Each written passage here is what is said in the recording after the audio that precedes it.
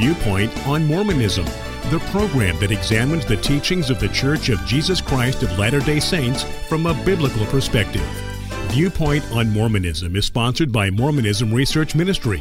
Since 1979, Mormonism Research Ministry has been dedicated to equipping the body of Christ with answers regarding the Christian faith in a manner that expresses gentleness and respect. And now, your host for today's Viewpoint on Mormonism.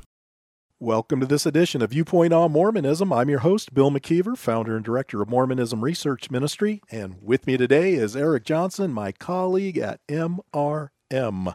We've been looking at an article in the June 2020 edition of Ensign magazine. And as we've mentioned, Ensign is a monthly periodical geared more for adult members in the Church of Jesus Christ of Latter-day Saints.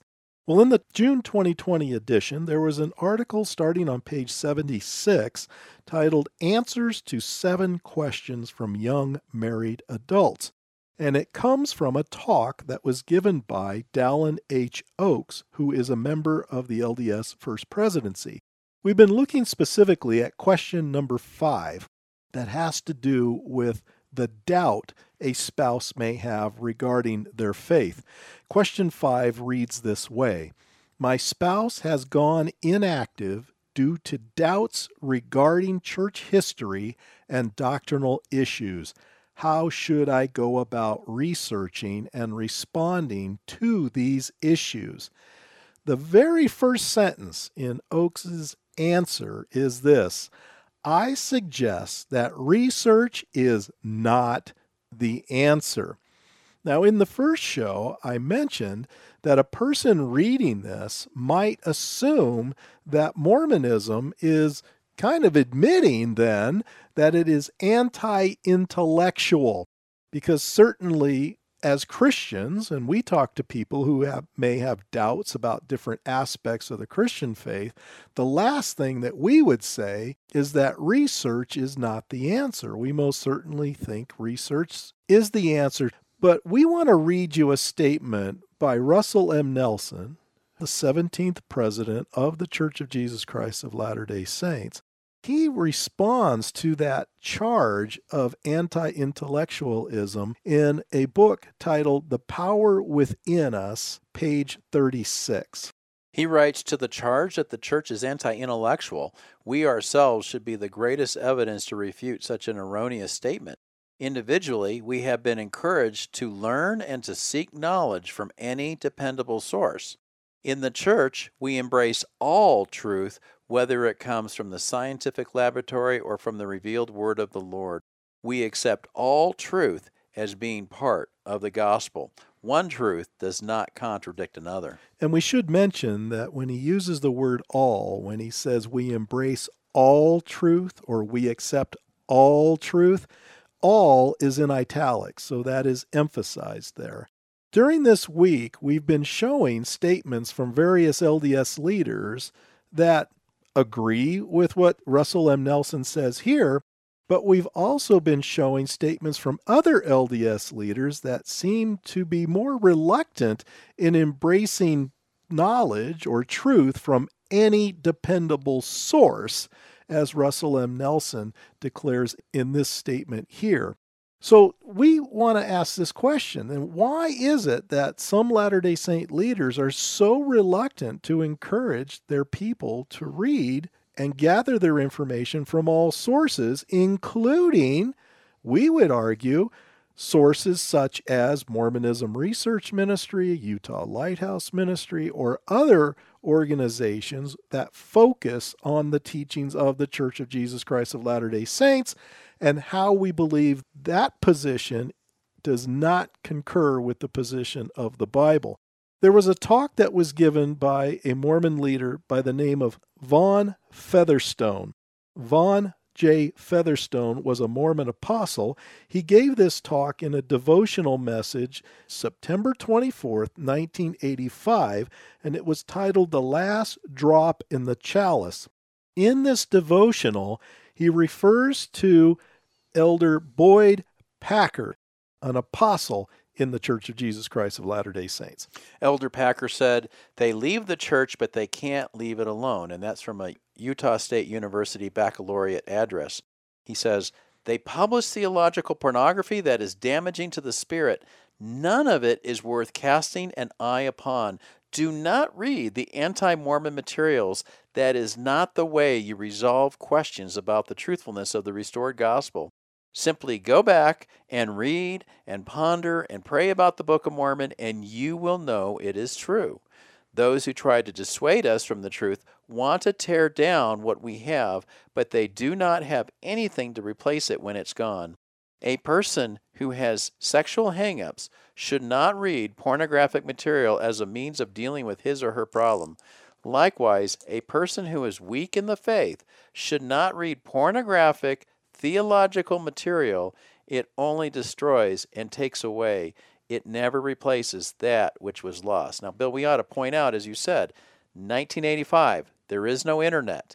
And the way that you got pornographic material in those days is you had to go to the liquor store and buy your pornography. And so today it's a much different case. But what is being said here is that a person should not look at anything else except what the church is officially teaching. And I'm going to say that worked for many, many years, but then the internet comes out in the mid-1990s, and now people are getting information in the privacy of their own homes that they didn't know was available to them in the first place. It appears that they get a lot of mileage out of that word pornography, and comparing anything written by someone outside of the church who's writing critically of the church, just attaching that word pornography seems to go a long way. It's certainly meant to be an ad hominem, which of course is a logical fallacy. They did the same thing when the film The Godmakers came out in the mid-1980s. It was also referred to, if I remember correctly, as spiritual pornography or something like that. Well, that's because that word has shock value. But is that really what people who are writing about the church are trying to do? Are they trying to really give something that is so horribly inaccurate? See, I would disagree with that. It's a good way to keep people from reading something that might cause them to question even more, but I don't think it's a good description of what is actually being done. The reason why I say that is, as I've said earlier in this series, most of what is being produced by people such as ourselves and other ministries dedicated to evangelizing those of the LDS faith is to present their own material, to show them that their own material even causes questions and should cause questions for the thinking Latter-day Saint. But in this quotation cited by Featherstone, when it says, "But they do not have anything to replace it when it's gone," well, that certainly is not the case when it comes to us. We have been offering a substitute to Mormonism for over 40 years, and that is the gospel of Jesus Christ as it's understood in the New Testament. We firmly believe that that truth is the only truth that will set an individual free. Mormonism does not do that. It's not true, and it really puts people in bondage to what? Law keeping, commandment keeping. The very thing that the Apostle Paul preached on in many of his epistles, setting people free through the gospel of Jesus Christ, not by putting more commandments on top of an individual that can never be performed. One of the worst things we see is when somebody leaves the LDS church and heads over to atheism or agnosticism. It makes us very sad because while we don't believe Mormonism is true, we don't believe atheism is true either. And so when we are trying to tell somebody that here are some of the problems in Mormonism, we're not trying to get them to move over to atheism, but rather we want them to keep Jesus. We want them to keep God, but understand that the Bible is teaching the truth, and when you understand what the Bible is teaching and how Mormonism contradicts it, you won't want to follow Mormonism anymore, but you do want to have a relationship with Jesus. There was a book that was written by a BYU professor at the time, Stephen E. Robinson, and another evangelical professor from Denver Seminary, a man by the name of Dr. Craig Blomberg. They worked together on the book called How Wide the Divide. On page 14, Stephen E. Robinson, I think, does his best to try to poison the well when it comes to the efforts of people such as ourselves, and he does so by using Craig Blomberg as an example to support his point. What does he say on page 14 of How Wide the Divide? I might add that the worst way for evangelicals to learn about Latter-day Saints is to ask other non-Mormons or to read non-Mormon literature about the saints. As Professor Craig Blomberg has discovered, it is a rare thing indeed for non-Mormons writing about the saints to get it right even when they are trying to, and most contemporary non-LDS writing on the Mormons is frankly not trying to get it right. I think that would also fall into the category of ad hominem. It's unfortunate that Dr. Blomberg said that, because if that's really true, then I guess that puts a huge question mark on everything that Dr. Blomberg has written about Mormonism, since he himself is not a Latter-day Saint. So really that statement becomes very self-refuting. But why would reading what, let's say, people such as ourselves put out be the worst way for evangelicals to learn about the Latter-day Saints? If we're trying very hard to be true to the context of the statements that we are citing, you would think that that would be a good way to learn. You may remember, Eric, when we had a number of speaking engagements in the state of Virginia years ago, I received a phone call from a Latter-day Saint man who wondered why a Christian church would have someone like us come out to teach evangelicals about Mormonism.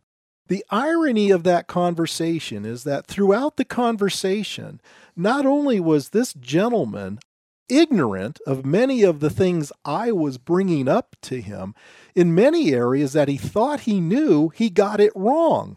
And you see, he was suggesting that someone like himself should teach this class.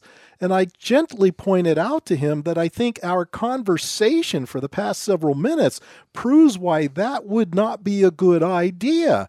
Just because you're a Latter-day Saint doesn't mean you have a good grasp of your own history and theology. In fact, this gentleman got many things wrong, and that's why the church felt to bring someone like us out, because we have spent our lives trying to explain this religious organization in a way that's understandable and, I might add, accurate. It's offensive when somebody like Stephen E. Robinson says that most contemporary non-LDS writing on the Mormons is frankly not, and that's italicized, not trying to get it right. We do our best to explain what Mormonism teaches. We disagree with it, but we certainly have a motive of telling it as it is.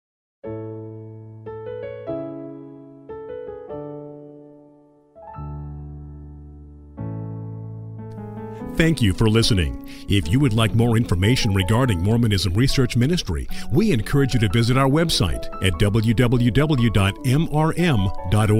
where you can request our free newsletter, Mormonism Researched. We hope you will join us again as we look at another viewpoint on Mormonism.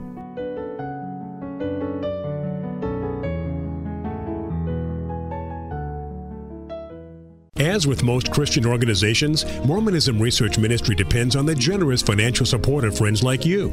If you like what we do and how we do it, would you consider helping MRM meet its financial obligations? Merely go to our website, mrm.org. At the right, you'll see a donate button. Click there and follow the instructions. MRM is a Christian nonprofit 501c3 organization, and your gifts are tax deductible. Not only that, they are greatly appreciated. Thank you for your support of this ministry.